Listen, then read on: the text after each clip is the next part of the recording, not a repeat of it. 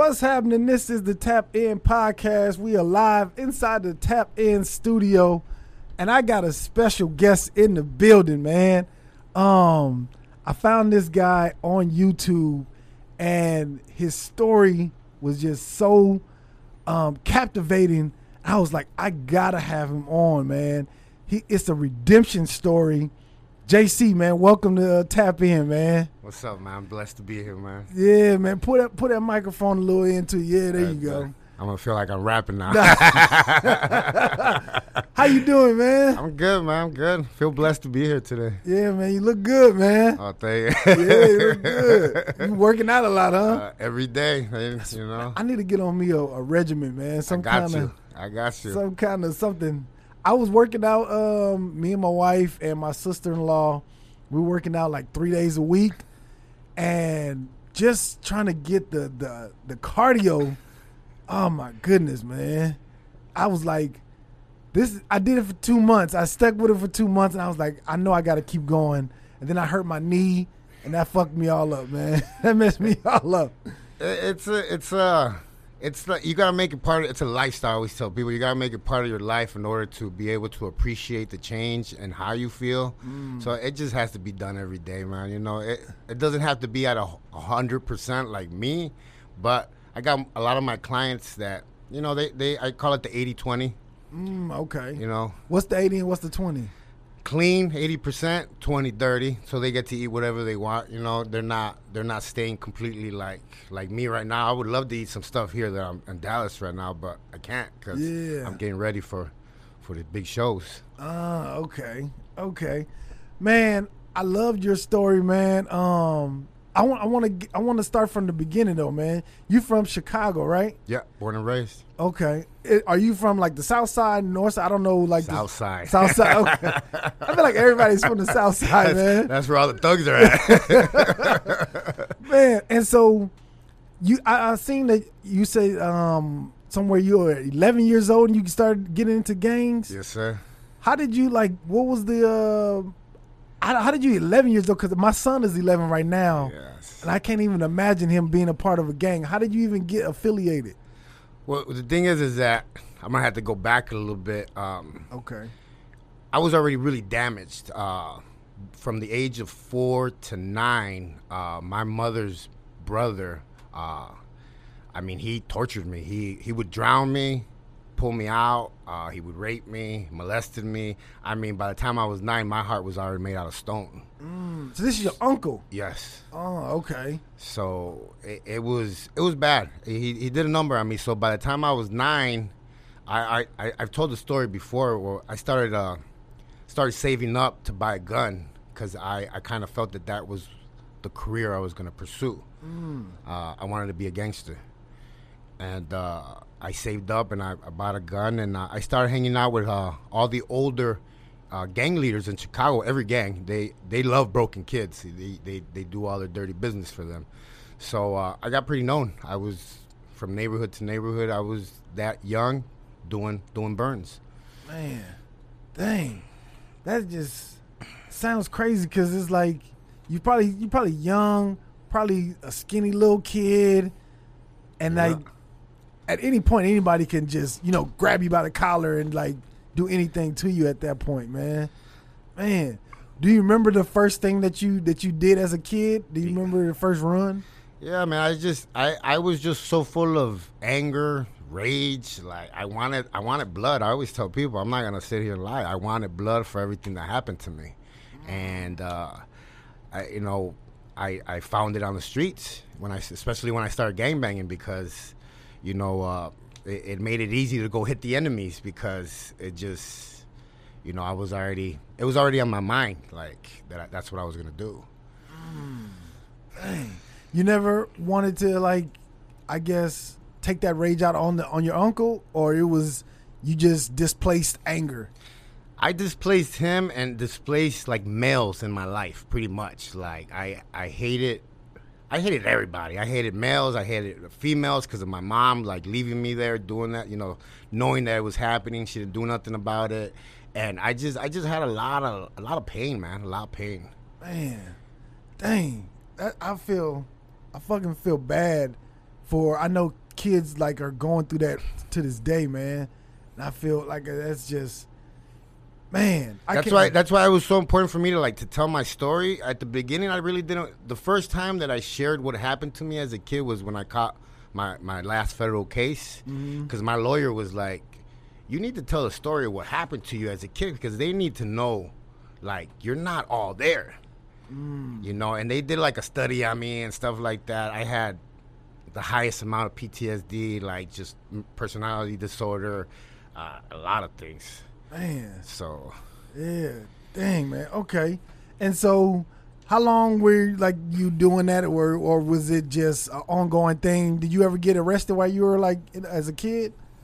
Yeah, I got arrested. I got I think I got like 4 or 5 gun cases in Chicago, unlawful use of a weapon. You'd be surprised, man. They give you probation in Chicago for shootings, gun cases. Yeah, first one I got probation. Second one I did like 3 months. Third one I did like 6 months. Fourth one it was a year. So I mean, you it's almost like you get used to just getting like. That's it, and you're back at it again. I mean, there was times where I got released and I was just getting picked up right after I got released again. You know, so it became part of my life, going to prison. You know. Yeah, man, and what? God damn, I'm just imagining 11-year-old, and then when did you first go to jail? Like, how old? Do you remember? 16 was the first time. 16, and then the second time 17. It just started from there back to back. That's really? why I tell people, when I tell my story, everybody thinks that it's like a big gap. No, everything just happened back to back fast. You know, by the time I was 17, I was already in prison in Mexico. You know, I had just turned 17. At 17? Yeah. Golly. Dang, how do you, okay, dang. Yeah. We got like 10 hours? Yeah. Okay. So, how did you get in jail in Mexico? I got caught working for the cartel. Oh, so, okay. When did you join the cartel? 16. God damn. And they're going to tell the story more like, I guess, in detail when the show airs in October, because, you know, they had to speak to Valerie. They had to speak to certain people that were key people in my life that got me that job, because I was known on the street. So that's why they were like, well, we got a job for you. You just have to go to Mexico and get trained a little bit, and then, you know, you got a job. So I always tell people I got hired by the cartel at 16. And for those who don't know, JC is gonna be Locked Up Abroad. Yes, sir. on National Geographic, right? Yep. October 5th? Yep. Okay. October 5th. So check your local listings for that. He's gonna be on there. His story is gonna be on there. And so you said they had to talk to all these different people. I'm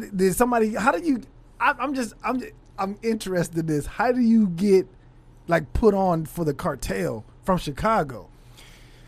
The cartel, the Sinaloa cartel, has always had a heavy presence in Chicago, heavy presence, just because the Mexican population is so big and so, I guess the gangs are so organized that they're able to move a lot of weight.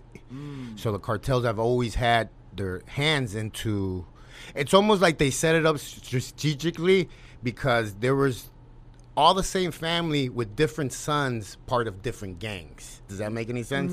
Okay. So it was like set up like that. And this is back in the day where the cartel really wasn't messing with no other race. They were just messing with the Mexicans. So you had to have a Mexican plug to be able to, you know, be in with them. Okay. So they've always been there. And by the time I was 16, like I said, a lot of people knew me on the street already I was just a trigger happy kid. Like I would always raise my hand to go do something. I always call it, I was trying to commit suicide. That's what I say. I always say it like that. Like, you know how people commit suicide through a cop? I was trying to do it by the streets. I didn't care whether I lived, died, went to prison. I just wanted to be a gangster. So, you know, it was a lot of pain, man. A lot of stuff going on in my heart and in my head. Yeah. And so you go to jail in Mexico where you were moving weight back and forth from Chicago to Mexico? I started as a driver, and then I moved up to a manager. So then I was making sure all the cars were coming in and getting back home, getting everybody paid, just making sure that everything went from A to B. And I mean, you got a 16-year-old kid making close to 60 grand every week. It was like a ticking time bomb. Yeah. I remember I was 16 and I started getting into the nightclubs in Chicago and, you know, the big gold chains and chinchilla coats. And I honestly thought I had found the answer to life. You know what I mean? Like, I mean, what kid wouldn't? Hell yeah. I would do that for 60 grand now. Shit. Dang. Okay. And so about how much weight were you moving back and forth? Or like on one run? I mean, back in those days, it was really easy. The cartels were sending a lot of cars with families because it was really easy to get over the border. So every car held about 40 to 50 keys. Yeah. But I always tell people, do the math because, like, you know, back in those days, they were moving a lot of weed. And you were buying a kilo of weed, that's 2 pounds, for $25. That's it? That's it. Already compressed and loaded in the car. Damn. So you end up with 100 of those in Chicago. You're selling them for $500, $600 each. It's all profit. It's all profit. And this is why all these families turn into billionaires and millionaires. And that's why. And once the coke came in, I mean, that's why it's going crazy over there right now, you know? Yeah. Dang, $25 for 2 pounds? Mm-hmm. Sheesh. That good old Mexican weed. Dang. with all the seeds and the sticks. Yeah. Dang. Okay. And so when you first, how do you get caught? Because once you move up to manager, you're not making the runs no more, right? No, but you got to make sure that the cars are doing what they have to do, getting to where they need to get. And I jumped in one of the cars one day. I got greedy. I'm not going to lie. I got greedy. I was making a lot of money, so I was willing to drive cars too. I was willing to whatever. Like, I just wanted more money. And I jumped in the car, and I got caught by the federal police over there. They pulled me over, and they knew what time it was already. Like, there was a lot of mistakes that I made. Like, the pass that I had for the car was only a day old, so he was like, why were you only in Mexico for 1 day? And I was like, oh, I had an emergency, blah, blah, blah. But I was high. I was like drunk from the day before. Just a lot of sloppy mistakes that I shouldn't have made, but I did, and it's what got me caught. Man, I know the Mexico jails don't fucking play, and you were in prison over there, right? Yeah. Sheesh. What was that first day like, man? I mean, I was there for 5 minutes. I had already got stabbed from my Jordans. Yeah. Really? So you walk in and somebody's trying to take your shoes off of you? I remember to this day, the black door, they just pushed me in. I got 2 big bags of all, like, American clothes. And I told the guard, I was like, so where do I go live? Like, where's my uniform? Where's my cell? Because I had already been in American prison before. So I was like, set me up. And they were like, nah, you go find where you're going to stay, because in Mexico it's different. They don't give you stuff. You got to find your own way. It's like a little city inside of a little city. Yeah, so, you know, I'm standing there with my bags, and this is the first time I see, like, gang members with, like, tattoos on their faces, and I'm talking about the early 90s, you know what I mean? So, scary-looking dudes. You know, and they're like, hey, you know, what size of shoe are you? And I'm like, I still thought I was gangster. I still was like, you know, what's up? And, he ended up stabbing me. I fell to the ground because I couldn't breathe. My lungs started filling up with blood because he got me with an ice pick in the back. They had to rush me to the hospital, and then the doctor had to stab me again on the side to release the pressure in the blood. Mm-hmm. So I got stabbed twice. Damn. You know, and after that, the people that I was working for got word that I was there, so they set me up with people that were already there.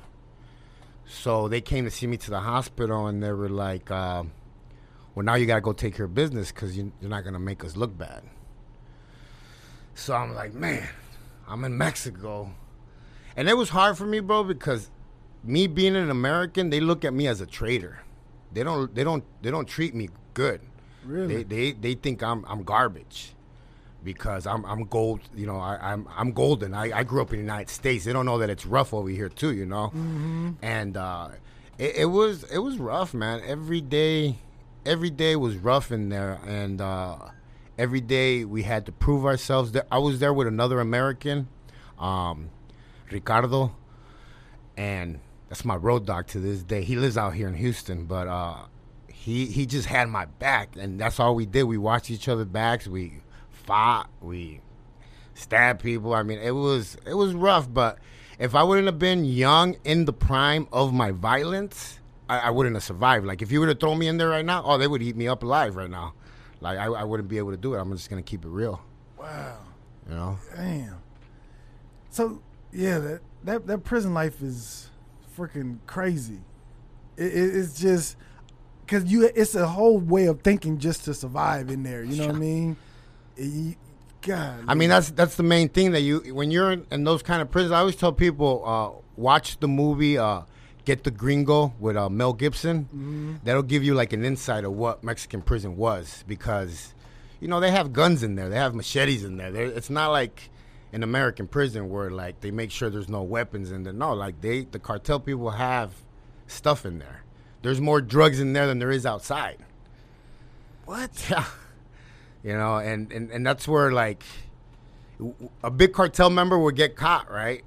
And we would party for like 2 weeks straight.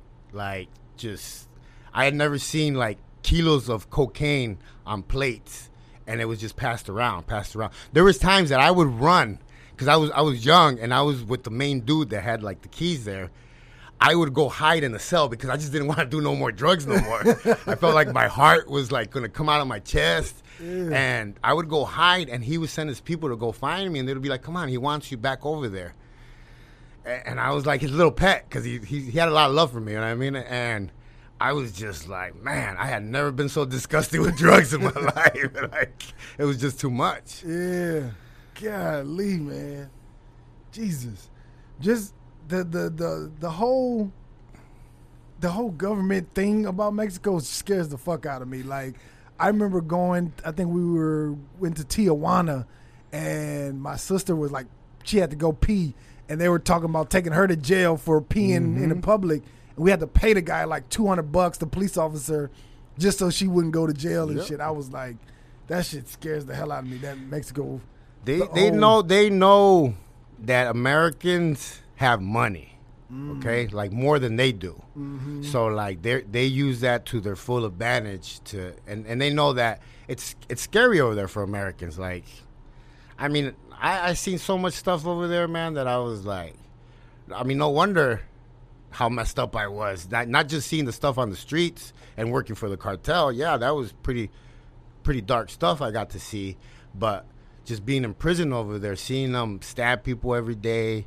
The best part, I always tell people, a lot of the kingpins in there would like build their own soccer teams and buy their guys. They would invest money to make it into a really big sport inside the jail. And at the end, the world championship, they would get into fights and start stabbing each other. There would be blood all over the place, and I would be like, man, Mexicans are pretty violent, man.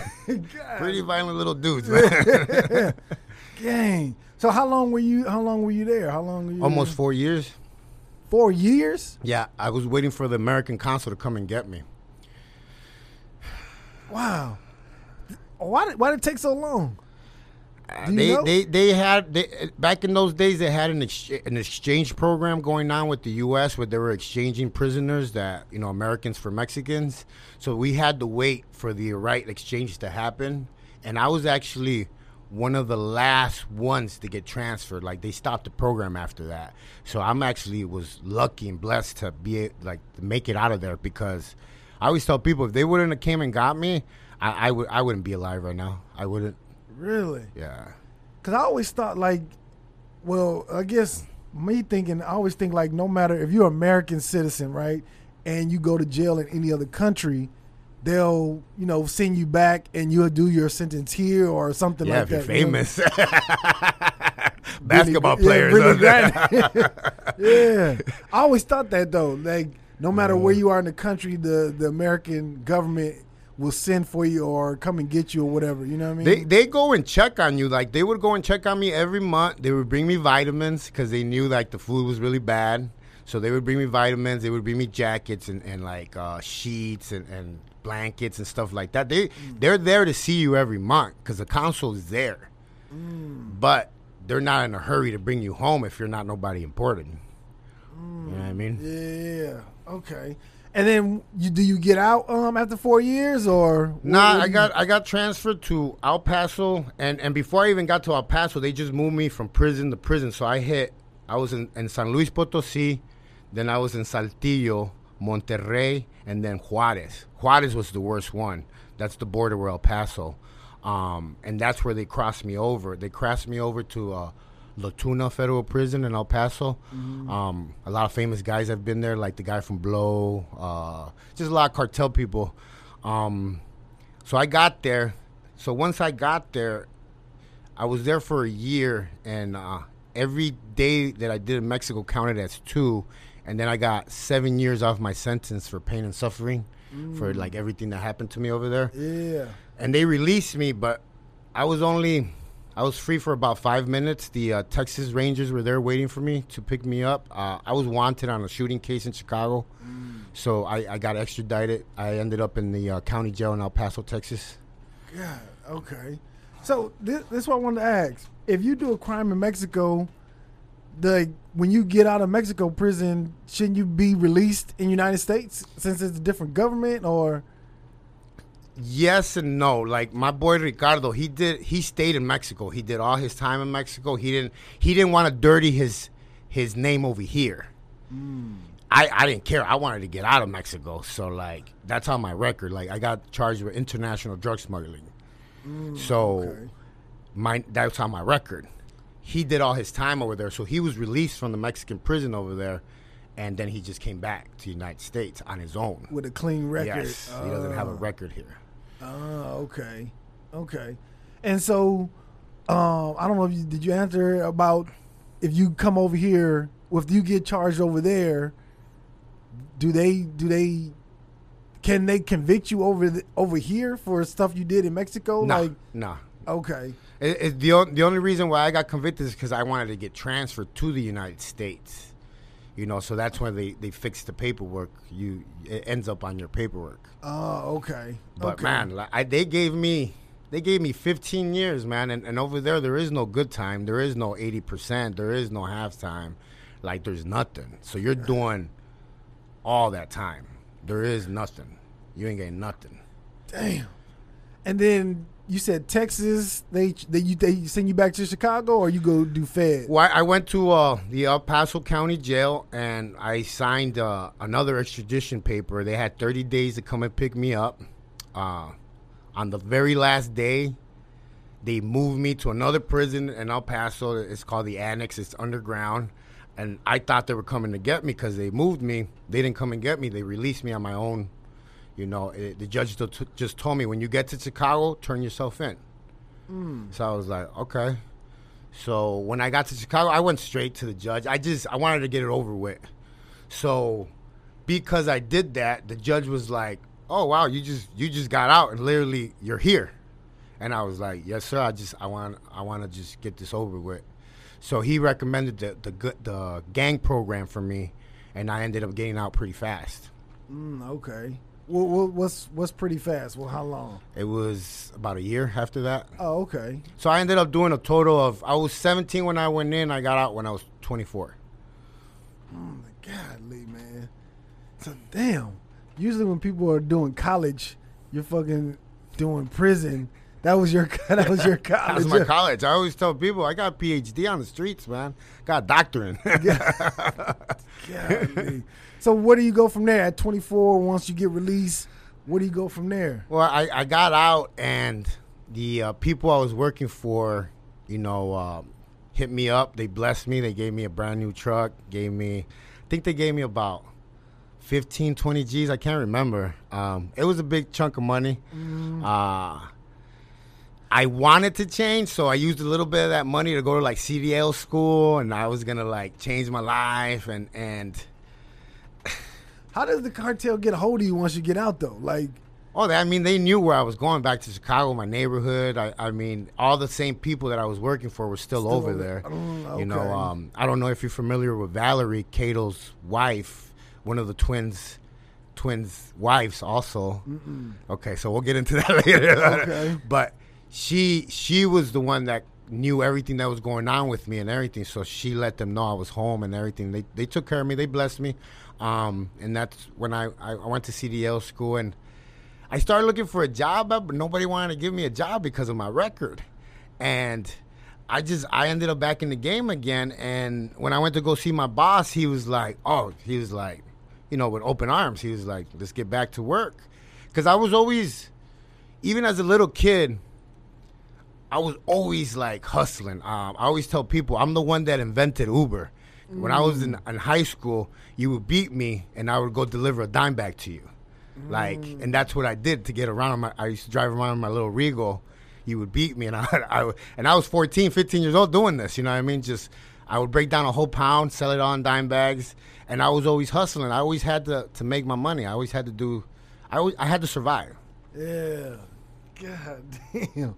At 14 and 15. Yeah, man. Jesus. I grew up too fast, man. Yeah. Man. Okay. And so once you get back in the game at 24 and they hook you up, they set you up to start going back to Mexico, or doing what now? No, I started moving, you know, keys. It's a whole different ball game when you start moving, you know, 10, 20, 50 at a time. And I always tell people it's almost like I became like a millionaire overnight, because I got the big house out in the suburbs. I had a restaurant, Mexican restaurant. I married into this family. I married the lady to get into a family that was plugged, because I knew it was going to help me with my distribution and stuff like that. So I've always, I guess you could say I've always had like something behind my madness. Every decision I made was always something behind it. You know what I mean? So I started pushing big weight, and that's when I hooked up with Cato. At the time, Cato was messing with the music business, and you know, DMX was in the mix now. He had some rappers, so we were always at the studio in downtown Chicago, and X was always coming around, and it's just started evolving into that whole, like, you know, thug rap game, I guess you might say. Mm-hmm. And it got out of hand again, where I was moving a lot of weight. A lot of my own boys were like robbing me, trying to kill me. I used to be a Satan disciple. That's the first gang that I really like joined and everything. Mm-hmm. But they robbed me. They tried to kill me. So I ended up turning Latin King to get back at them. And that's where I got really close with Cato and DMX and that whole everything, Fat Joe. All that came into the workings, the videos, all that stuff. But it got really bad, man, where one day, I want to say they tried to kill me like 8 times in one day. And I told Cato, I was like, you know what, dog? I'm done, man. I'm gonna move to Arizona. And everything that had happened to me as a kid and moving into my teenage years and everything, like, it was already taking a toll on me. Like, I could tell mentally I wasn't there. I had a lot of demons. And he's like, yeah, just moved to Arizona. X got a house out there, you know, keep an eye on him, and, you know, it'll be good. You'll stay out of trouble, blah, blah, blah. And I was like, yeah, right, I should. And it was the worst decision I could have ever made, man. I mean, I got to Arizona, and since I didn't have none of my crew watching out for me, I got really hooked on drugs. I started smoking crack a lot.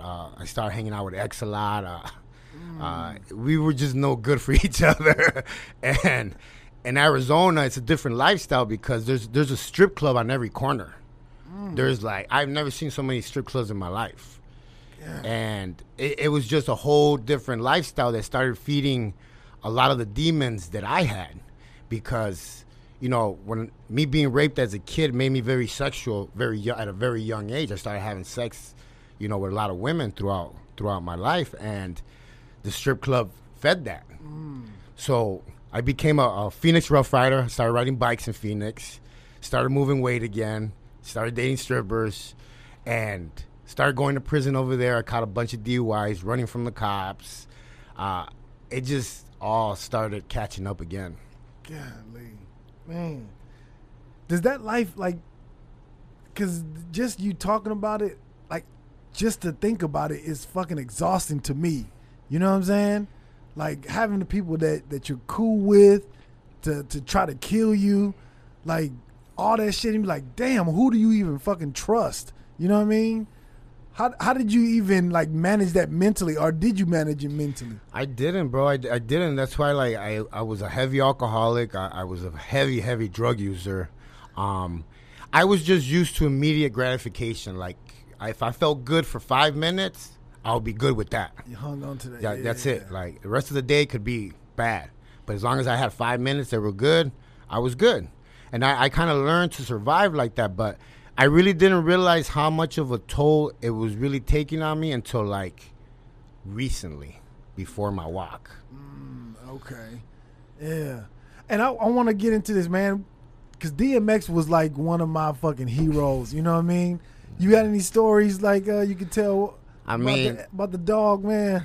I mean, he was a real solid dude, man. I got nothing bad to say about him, man. Like, he loved his fans. We would go to strip clubs, and he would sit out there and perform for them all night, sing, take pictures with them. He loved his people, you know what I mean? I had a lot of respect for him, a lot of love, and it was constant just, I mean, it was party. I mean, it was kind of everywhere we went with him. Yeah.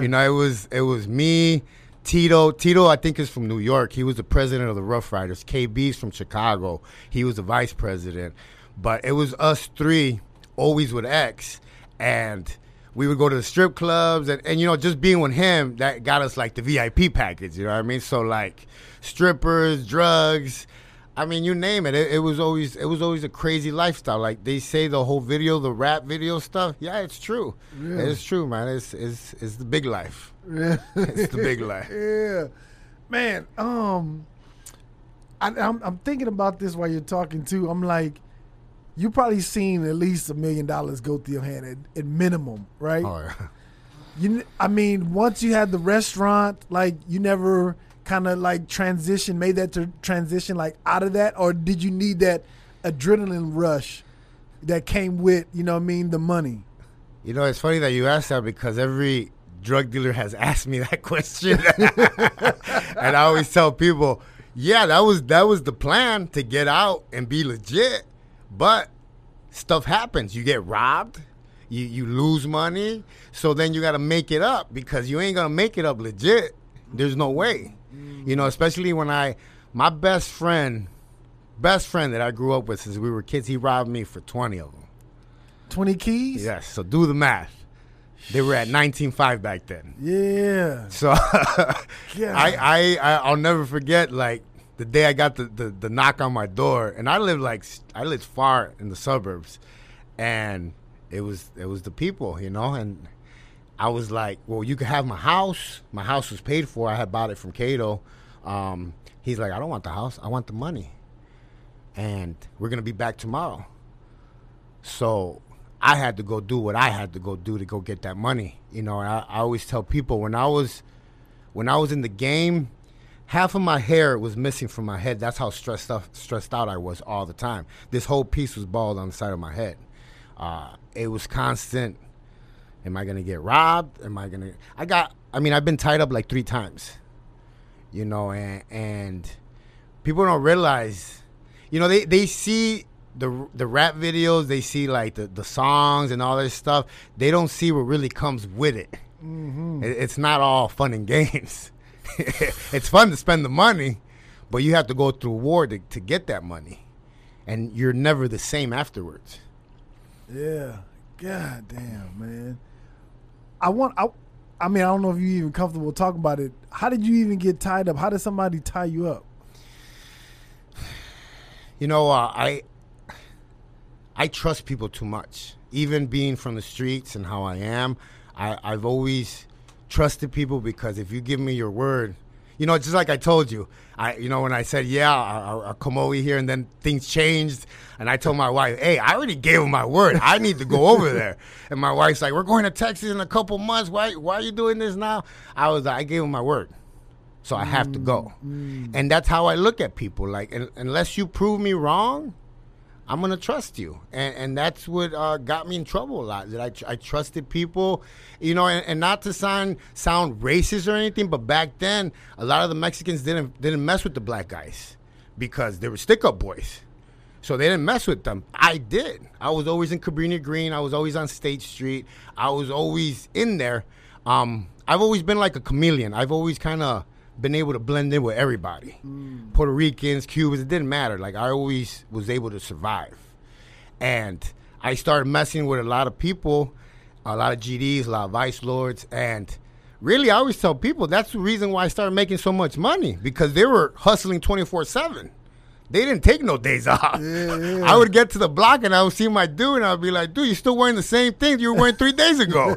And he would be like, man, I've been out here making money. So, like, it just turned into a little, almost like a lifestyle. I knew sooner or later it was going to happen. And like I said, I always looked at it as, like, I guess, self-suicide. Like, I really didn't care. I'm not going to lie. There was a lot of times where, I got tied up once at my house. And when he put the gun to my head, I just closed my eyes because I didn't want to see, you know what I mean? So I closed my eyes. And they left. So they left, and I'm still tied up on the chair. My wife gets home. She's upstairs. I could hear her. I'm in the basement. And I'm trying to, like, move around because my mouth is just gagged and everything. So, like, trying to move. I think it took my wife, like, 2 hours to come downstairs and find me. But it was the happiest day of my life. So...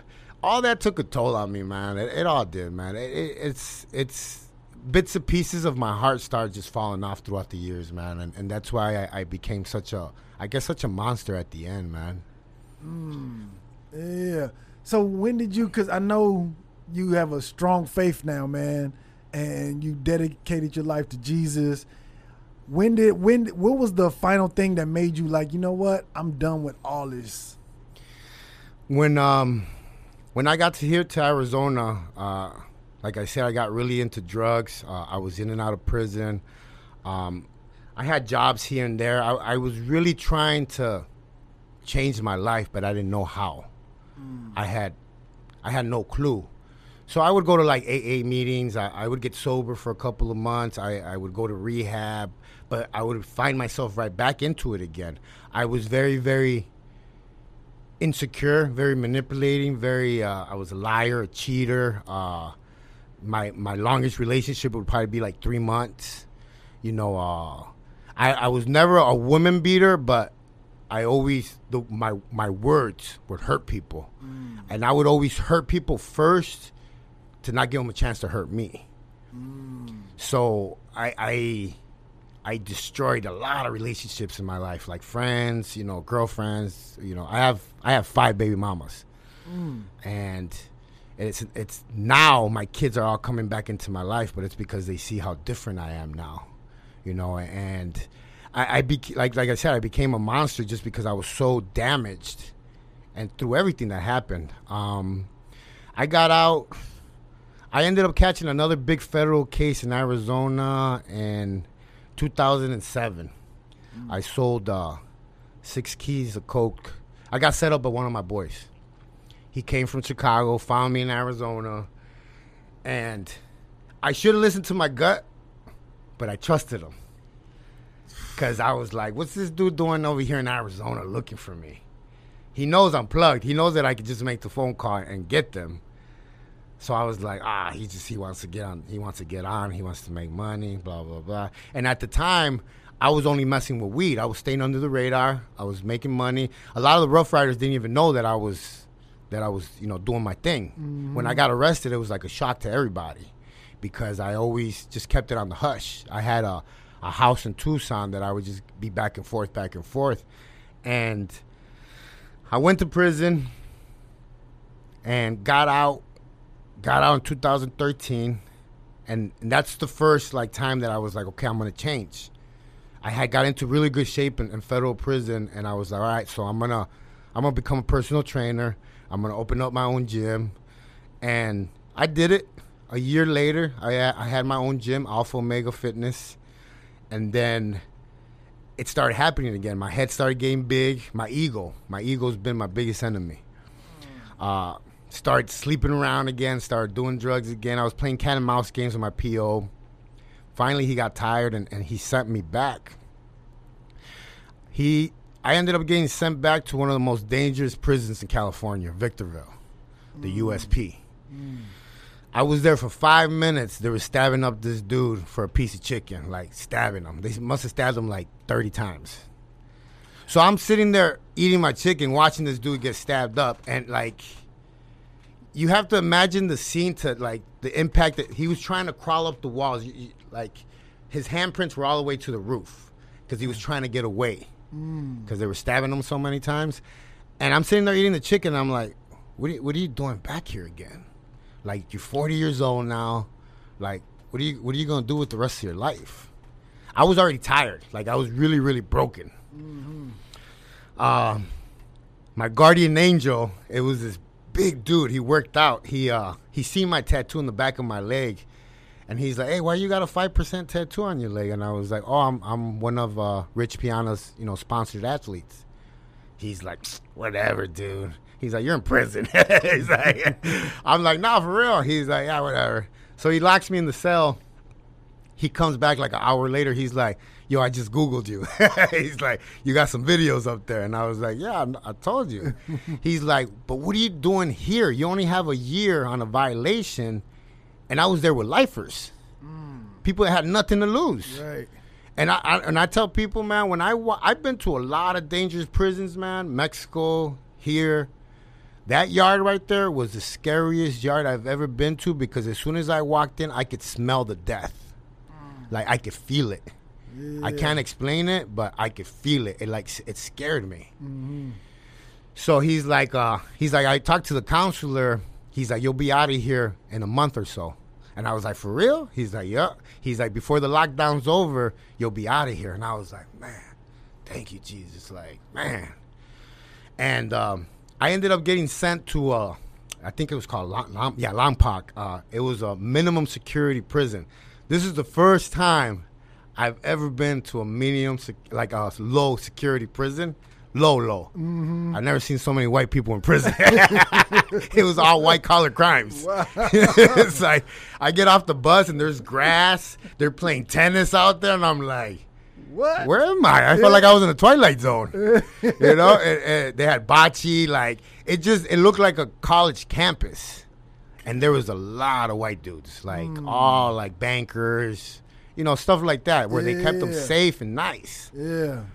Well, I got there, and I was there for a year, got out, came home, and I was like, okay, I need to get my life together now because, like, I don't want to go to prison no more. I did in total amount of time, I did 17 years, 3 months, 3 weeks. So, like, half of my life. So I get out. I was like, man, I really want to change. I didn't know how. I was like, I started Googling stuff. How do people change? And it came up, college. So I was like, okay, so I'll go take a college course. So I ended up signing up at the Phoenix College.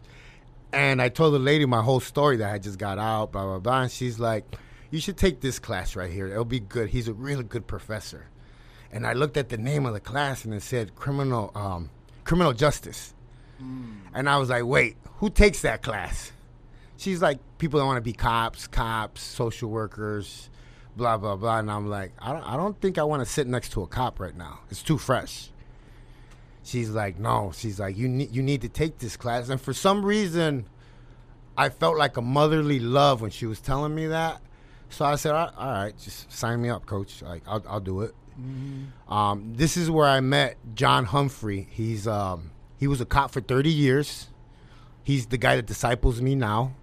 And I started going to school, and I met him. I I watched him, and he was the real deal. Like, the way he talked and walked, he was the real man of God. So when I graduated, he gave me a devotion book, and he's like, you know, I really wish you could, you know, experience what I'm experiencing. And I'm like, man, don't talk to me. I did way too much stuff to talk about God. He's like, no, for real. And I'm like, nah, I'm good. So fast forward 3 years, I'm being successful. My YouTube's taking off. I'm competing. I hold a couple state records, you know what I mean? I'm competing in powerlifting. My head's getting like this big again. Everybody knows me in the gym. I'm sleeping with all the girls from the gym. I'm making money. So it was almost like I was like they call it dry drunk in AA. You're sober, but you're still making all the same mistakes that you were doing when you were drunk. So same lifestyle, just different means of getting money and all that stuff. My wife ends up at the gym. She was already a Christian. She noticed something in me that most people didn't, because I hid. I've always been really good at having different personalities. I know how to hide stuff. And she would always tell me, you need Jesus. And I used to be like, hey, just get out of my face. Like, I don't want to hear that. And she would always, like, I would be on the treadmill and she would come up next to me. And I used to tell her, she's really like, she's beautiful, you know. She's really beautiful. She's from New Jersey, her accent, everything. I used to be like, you know, I don't care how pretty you are. I wouldn't even look at you because you talk about Jesus too much. And I would walk away. But for some reason, it was the first woman in my life that I never looked at sexually or not in any kind of bad way for some reason. I know why now, but, you know, I started telling her a lot of the things that were done to me as a kid that I had never told nobody, because just the drowning alone, how he used to drown me, and I would literally, like, die, bro, and he would bring me back. Like, I would pass out. Really? And then he would do it again. Like, it was complete, like, torture. And me being able to talk to her about that stuff really made a connection. I made a really good connection with her. And, like I said, everything was going fine, and YouTube was making money. I was getting, you know, popular on the whole social media thing. One night I came home and I was like, I mean, is this it? Is that what you do? You go to work, you come home to an empty house, and, like, you feel... I had, like, a big hole in my chest. And I was like... I was for sure that I didn't want to go back to prison, so I figured I was just going to try and kill myself. It wouldn't be I've tried to do it, like, multiple times before. I've slid my wrist. I've done all kinds of crazy stuff. You know, so I was like, all right, so I'm going to go get a hot shot. I went and I got it. You know what a hot shot is, right? No. It's just a big heroin shot. You hit yourself, you pass it, you overdose, you're done. It's the easiest way. So I went and got it, sat down, and I was like, all right, so this is it. I was almost like saying bye to myself, you know, and I sat by my bed. And for some reason, I decided to call her. I texted her, and I was like, hey, are you up? I wanted to say bye for some reason. And she got on the phone with me, and she knew right away that something was wrong. And she, like, was on me. She was like, I'm going to your house right now. And I was like, nah. And I didn't want nobody to find me like that. So she stayed on the phone with me all night. I didn't do it. You know, the next day I walked into the gym, and she ran up to me and hugged me. This is the first time, I get a little emotional when I say it, but this is the first time that I had let somebody hug me like that. And it made me so mad. I wanted to punch her because I felt so vulnerable, so, like, just hurt.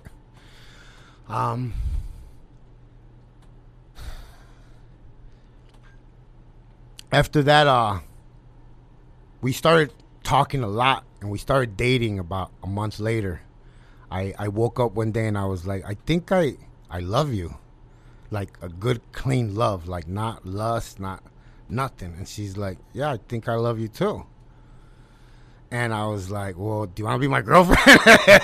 This is the first time I even asked somebody that. I was like, do you even ask that, or is it like that high school? She's like, no, I think you have to ask me. So I was like, all right, so you want to be my girlfriend? She's like, yeah, let's see what happens. How long ago was this? It was 3 years ago. 3 years ago. Yeah. Man. And we ended up moving in together. This is when COVID happened, so I lost a lot of my clients at the gym. A lot of stuff happened, so we ended up moving together to make it easier on both of us, blah, blah, blah. And she didn't realize how damaged I was until I moved in. Once I moved in, the controlling monster came out. The jealous monster came out. There was holes all over the walls in the house. I had a lot of rage. I didn't trust her. I always thought she was up to something. I didn't trust nobody. I didn't even trust myself. Mm-hmm. And it started taking a toll on her. And she was like, I'm sitting here praying, and she's like, I don't know if I could take this anymore. She's like, I love you, but she's like, I don't know if I could take this anymore. And I'll never forget that day because she was like, do me a favor, watch this movie with me. And I was like, what movie? It's called The Shack. It's like a Christian-based movie. You know about the movie? It's The Shack? Man, bro. I watched that movie. I had never cried like a little baby in my life, and that movie made me cry. Where can you find it It's online? On Netflix right now. Netflix? It's on Netflix right now. Okay. They just put it on there. The Shack. The Shack. Is it spelled? I'm asking because I know it's gonna be a dumbass question, but is it spelled like Shaquille, like SHQ? No. CK. Okay. Yeah. Man, bro, I'm not gonna tell you why. You need to watch it, but okay. I watched that movie. I started crying. I hadn't spoke to my mom or my sisters in like years. I called them up. I told my mom I forgave her. That was like a big step for me. Called my dad. I told him I forgave him too. And I was just crying this whole time. Like, I didn't understand what was going on with me. I was feeling all these emotions. I only had two back then. It was mad and really mad. That's all I had. So after that, she was like, you see how you need to have a relationship with God? And I was like, yeah, but I'm going to do it my way. And she's like, all right, whatever, JC. So it wasn't working. My way wasn't working. One day out of nowhere, I just got up and I went downstairs and I just dropped to my knees. I always tell people, I fell to my knees, and for some reason I felt like I needed to confess everything that I had done in my life, because I've done some pretty messed up stuff.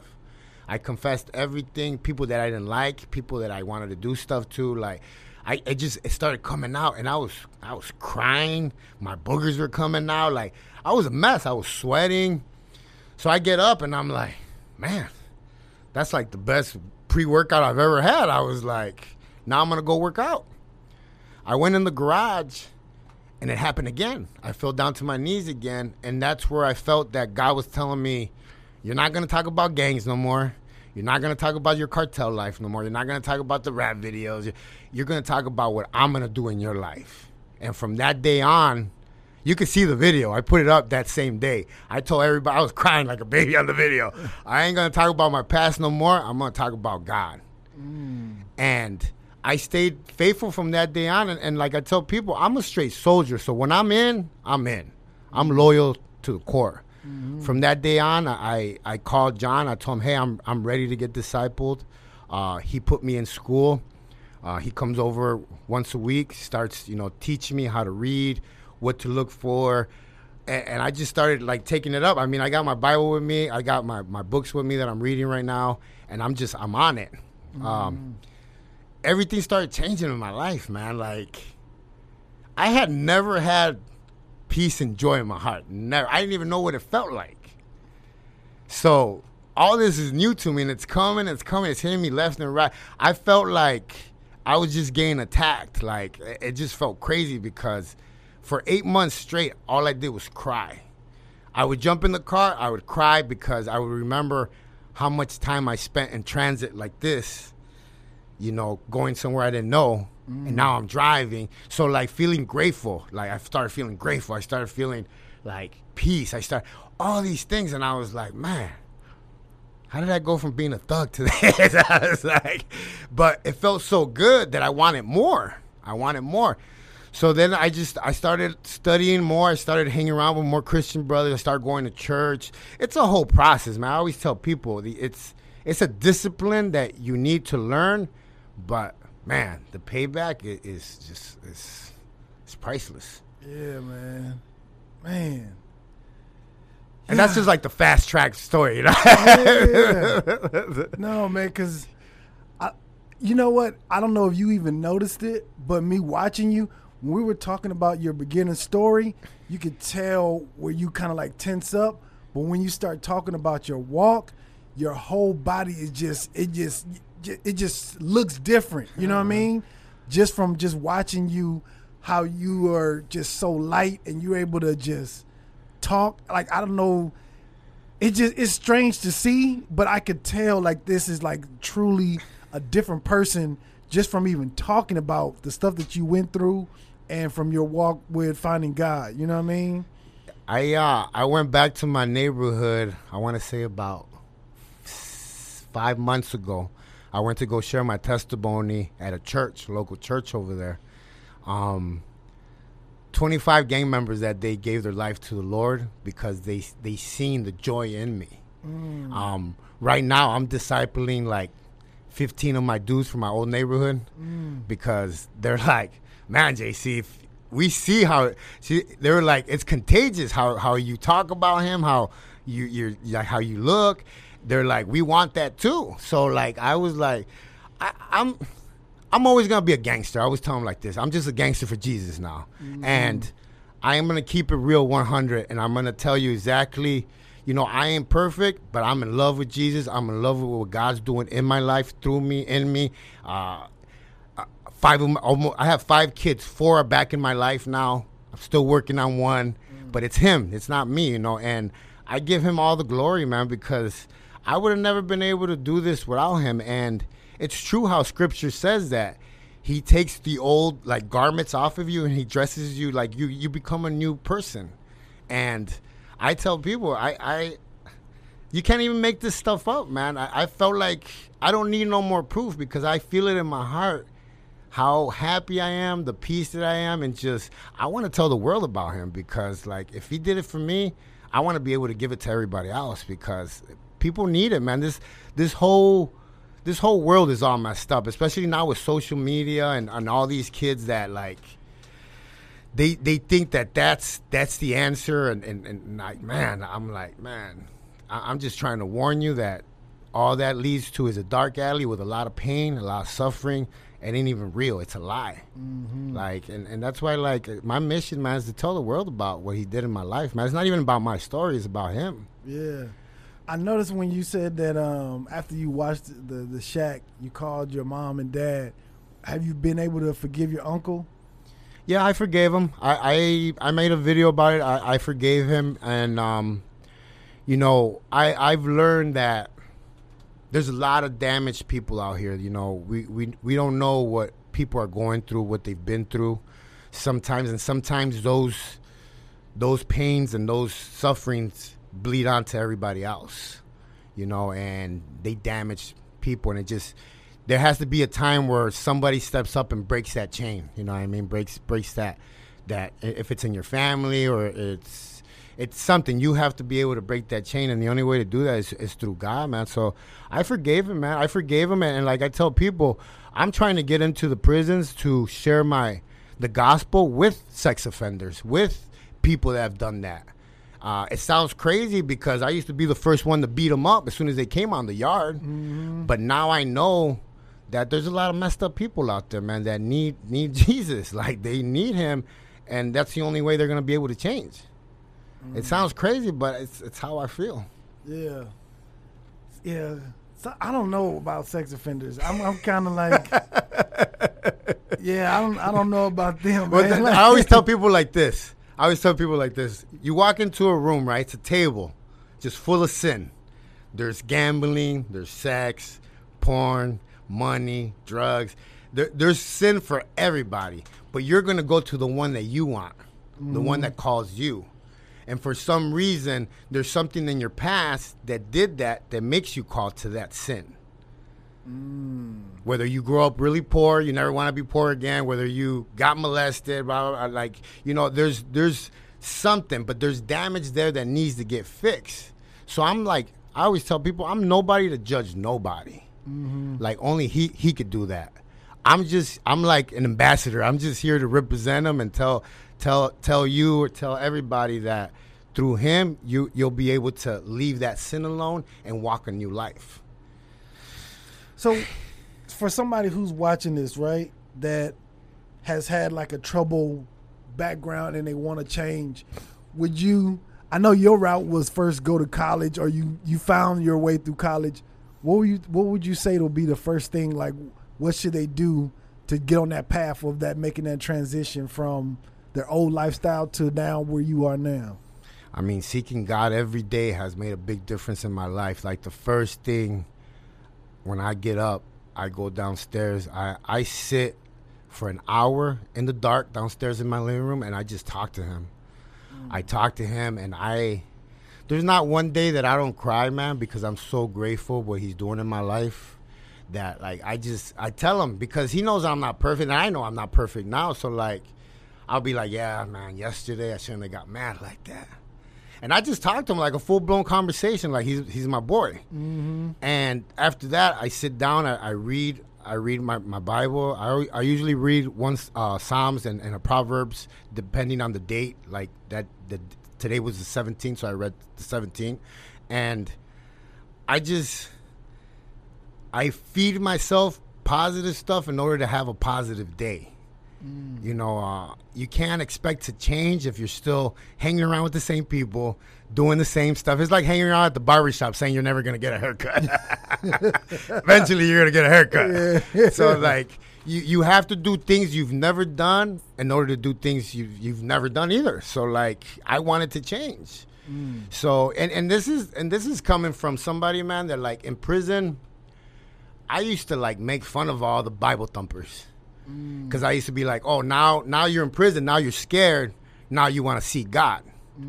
Now you want to see God. So that's why I always tell people, I didn't see God when I was in trouble. Everything was going pretty well. I knew that I needed to seek him in order for me to change this.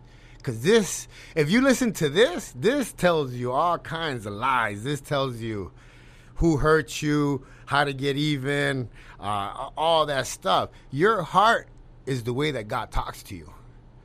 And if you don't sit still in complete stillness and actually listen to it, then you're never going to change. Yeah. Man. God dang it. I mean, I don't have as troubled background as you did, but I don't know why lately, like, I've been, because for a long time, like, you probably don't know this, but I grew up Jehovah's Witness, right? Mm-hmm.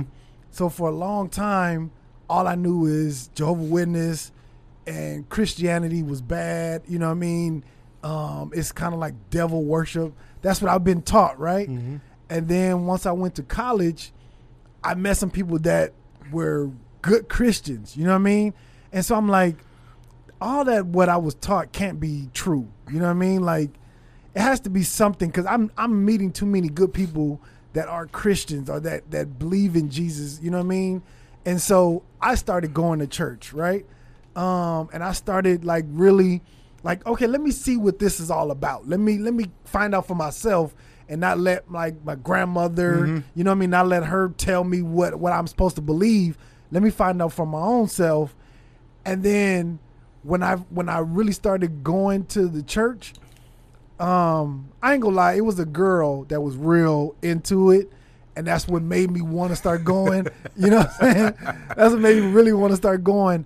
But then after me and her broke up, like, I was traveling a fucking hour to go to church. You know what I mean? When I would pass up 50 churches, but it was this one that I would go to in Houston, matter of fact, that I was always going to. And I was like, man, it just the energy in the room just feels good. You know what I mean? And I was just like, is something, and of course there's bad in everything, right? Mm-hmm. There are some bad apples in everything, but for the most part, what I was getting out of it was a good feeling, you know what I mean? Good energy, and it was always, I can't even put my like. Where you felt like $1 million every time you left. Yeah, man, and it was just something different, and then, like I just started, okay, now this is good over here, and then it just made me start going into other religions, looking at Muslims, you know what I'm saying, looking at Buddhists and just different religion, and for me, I kind of was like, okay, there's good in all of it, but a lot of this is man-made stuff. So I don't want to just follow one religion. I'm not one to subscribe to just one religion, right? I just know, I just got to be a good person. You know what I'm saying? And take care of the people that's here on earth. Do good by people. And so I don't necessarily follow like, okay, I'm a Christian, I'm a Muslim. You know what I mean? But I just know. I just want to be a good person. You know what I mean? When people leave my presence, I just want them to be like, you know what? Dante's a good dude. Like, you know what I mean? They may not know much about me, but they could just feel he has good energy. He's a good dude. You know what I mean? And that's kind of way I just live my life. But with the way that you're talking, the way that the transition from being just a hardcore stone, just no feelings, to now where you just seem like just so a lovable guy, man. Like I would definitely advocate for somebody just to go to church. You know what I'm saying? Just start going. You don't even have to say nothing. Just go and sit in the back and just listen. You know what I mean? And I did everything you did, man. I talked to the Muslims in prison. I've been seeing a psychiatrist since I was like 10. Counselors, shock therapy, hypnosis, drug rehab. I tried everything under the sun. Jehovah's Witness, everything.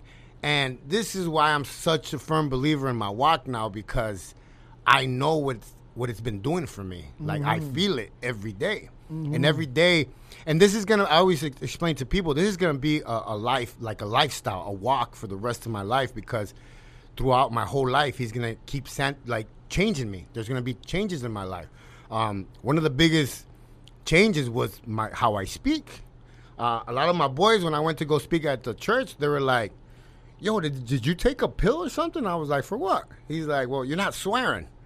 I was like, I don't swear no more. I was like, I didn't take no pill though. And I stopped listening to certain music. I listen to all Christian music now. Like I said, man, I don't put no poison in my head, because I know the old JC, he's in there still.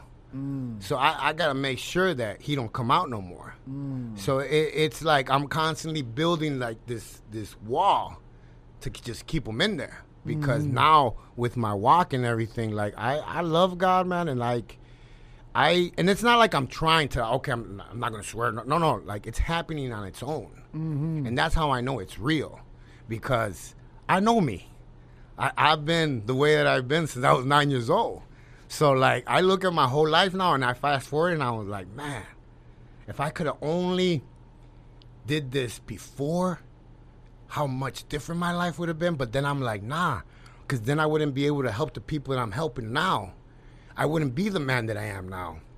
Because even on the plane right now, I told like 10 people about Jesus on the plane, and I was sitting there reading my Bible, and everybody's looking at me like I'm crazy.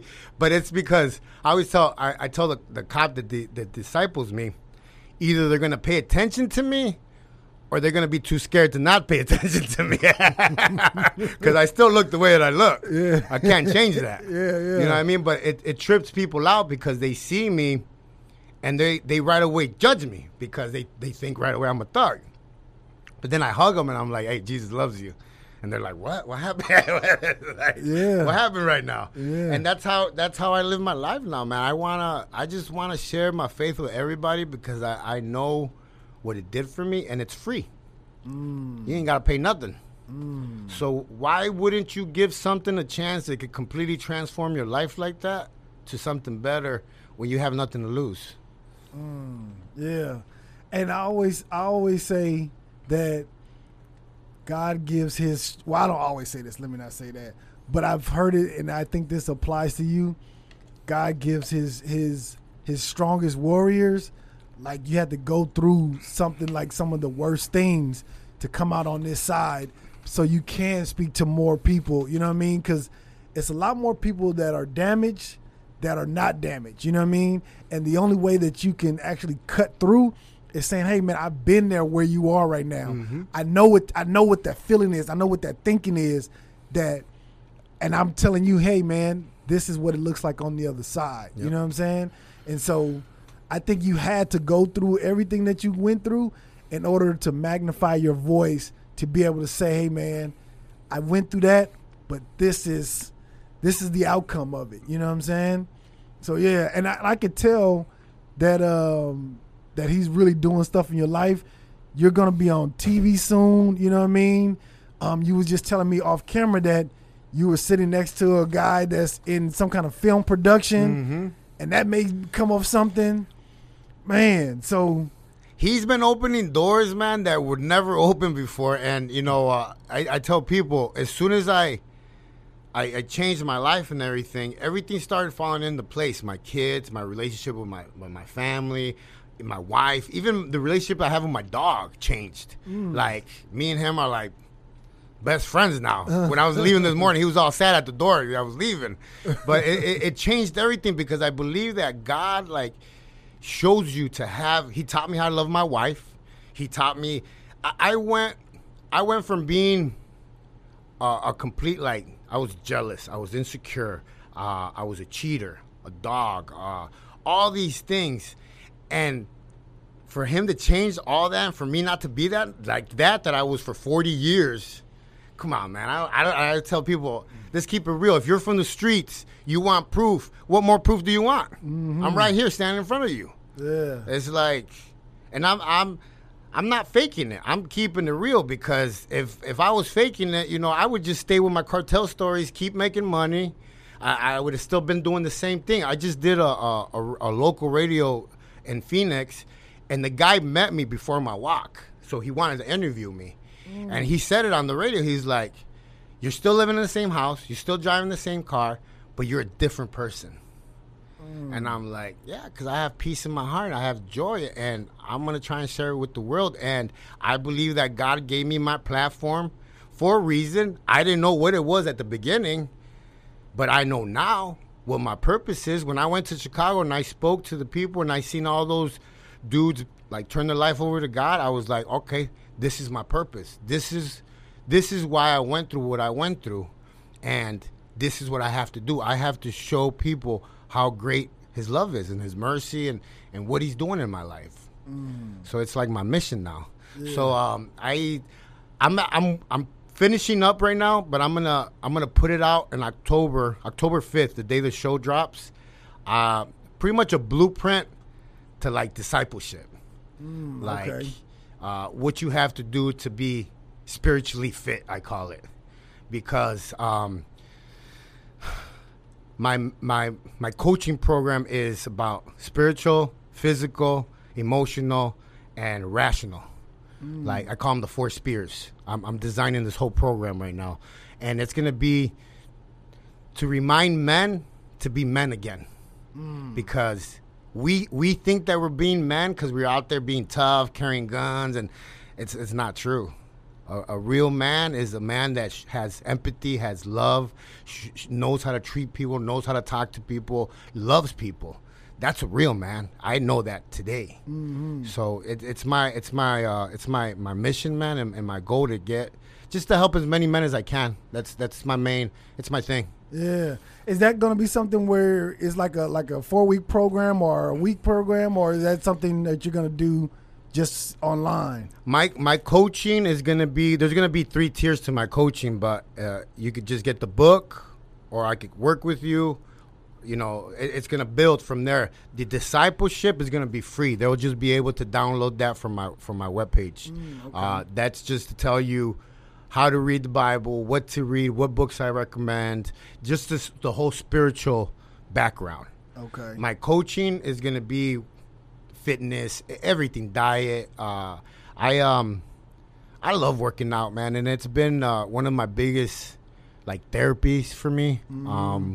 I love to compete. I hold 2 state records right now. I hold a record in Arizona, a record in Chicago. It's my thing. So now it's God, working out, and my family. Like I call it faith, family, and fitness. And it's just the way that I live my life, man. Like a soldier. Yeah. So, man, you talked about the Locked Up Abroad. What can we expect on that on October 5th? It's gonna be the full story of how I got my job with the cartel, the people that were involved that got me the job, when I landed in Mexico, who I worked for in Mexico, and just the whole story of. They're the first show that actually showed my whole redemption. Like they're gonna talk about my whole transformation, everything. I was on two shows prior to that. America's Most Evil Gangsters. I was on that show where they just talked about cartel stuff. Mm-hmm. And I was on Dead Files, just because of the prison I was at. Mm-hmm. But on this show, they're gonna show the whole transformation. Mm-hmm. I was on the phone with them yesterday because Netflix is going to pick it up after it airs. A year later, it's going to be on Netflix. So it's gonna be out there. So if you don't catch it on October 5th, you have to wait a year, but it'll be on Netflix. Yeah. Are you writing like a book or a story or a script or something about your life? I'm working on my book right now. I'm actually working on my book with one of my big mentors, Cavario. He's written a couple of books. He's from New York, Raised by Wolves. Solid dude. Grew up in Harlem. His parents were big dope dealers, blah, blah, blah. It's crazy because I read his book when I was in prison, and then I met him one day when they were interviewing me. He was there, and I was like, yo, can you help me write my book? And he's like, yeah. I call him Pops. I call him, like, I have a lot of love for him like a dad. Mm-hmm. First male figure in my life that, like, I wanted to be like. And he's been working with me, and I admire that dude so much because he comes from the streets, but if you hear him speak, he sounds like he went to Harvard or something. You know? It's like, I told him, I don't want to change who I am, but I would like to one day my vocabulary to be better because I spoke totally different back in the day. Slang and all the shit. Yeah. Man, I just finished reading this book. It was called Cry Like a Man. Okay. By the guy named Jason Wilson. Fucking phenomenal book, man. It was phenomenal. I don't know if you've ever seen the video, but it's a black guy, and he's a martial art teacher. It was a viral video that went where it was a little kid. He wanted him to break this board, and the kid was trying to, like, hitting it, and he was crying. Yeah. That's the guy who wrote that. And I just found out that's who he was. But I read the book, and it was like, man, just life-changing, man. Yeah. You know what I'm saying? Life-changing about – because I know as a man, I feel so weak fucking crying. You know what I'm saying? I feel weak crying. But it's like I feel like now that I read the book and understand – like, crying is just a cleansing of your soul, man. Purification. Yeah, it's just a cleansing of every emotion that you're feeling, just to cleanse out your, I don't know, like an emotional whatever bank that you have.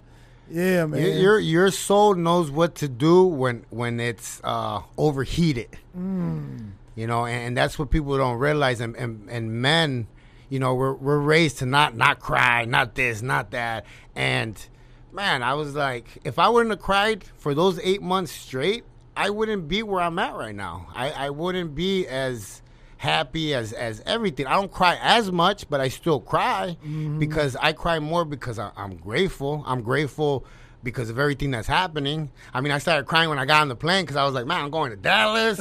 I was like, man, you know, this keeps getting better and better. You know, and we're going to be back in Houston in a couple of weeks, and then I got to go to Abilene. Then we're going to Florida. I'm going to end up going to South Africa. Wow. Yeah, I got a pastor friend over there. So, like, I everything is just like, shh. So, I mean, all I can do is cry about it. Man. Golly, man. Man, leave your social media stuff, man. So people, once you get all the curriculum on October 5th, everything comes out, they can tap in with you, man. I mean, everything is wrong, too strong. You just Google that and everything comes up. The good, the bad, the ugly. Everything comes up. I've done pretty well in the search engine.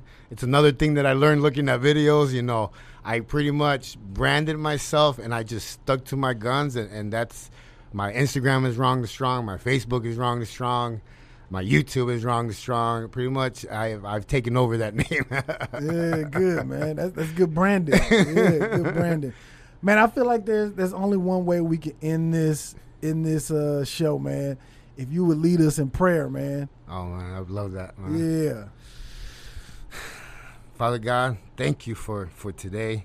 I hope that this message, this video gets to someone that really needs to see it, hear it, and is looking for a change in their heart, Lord. I ask you that you keep using us.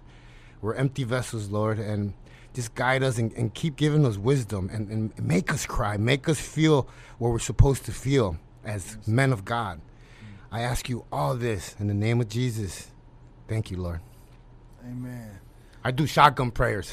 That's what my pastor says. I was like, when I hear people and they're praying for like half an hour straight, I'm like, all right, dude, like, come on, man. It's like, I got to go. It's like, I got work to do. JC, man, thank you for tapping in with us, man. Man. Whenever, thank man. you so much, man. And I can't wait to see everything that goes good with you, man. All your success, man. Thank you, I can't man. wait to see it, yeah. Yo, man, this has been the Tap In Podcast, man. Thank y'all for tapping in. Gone.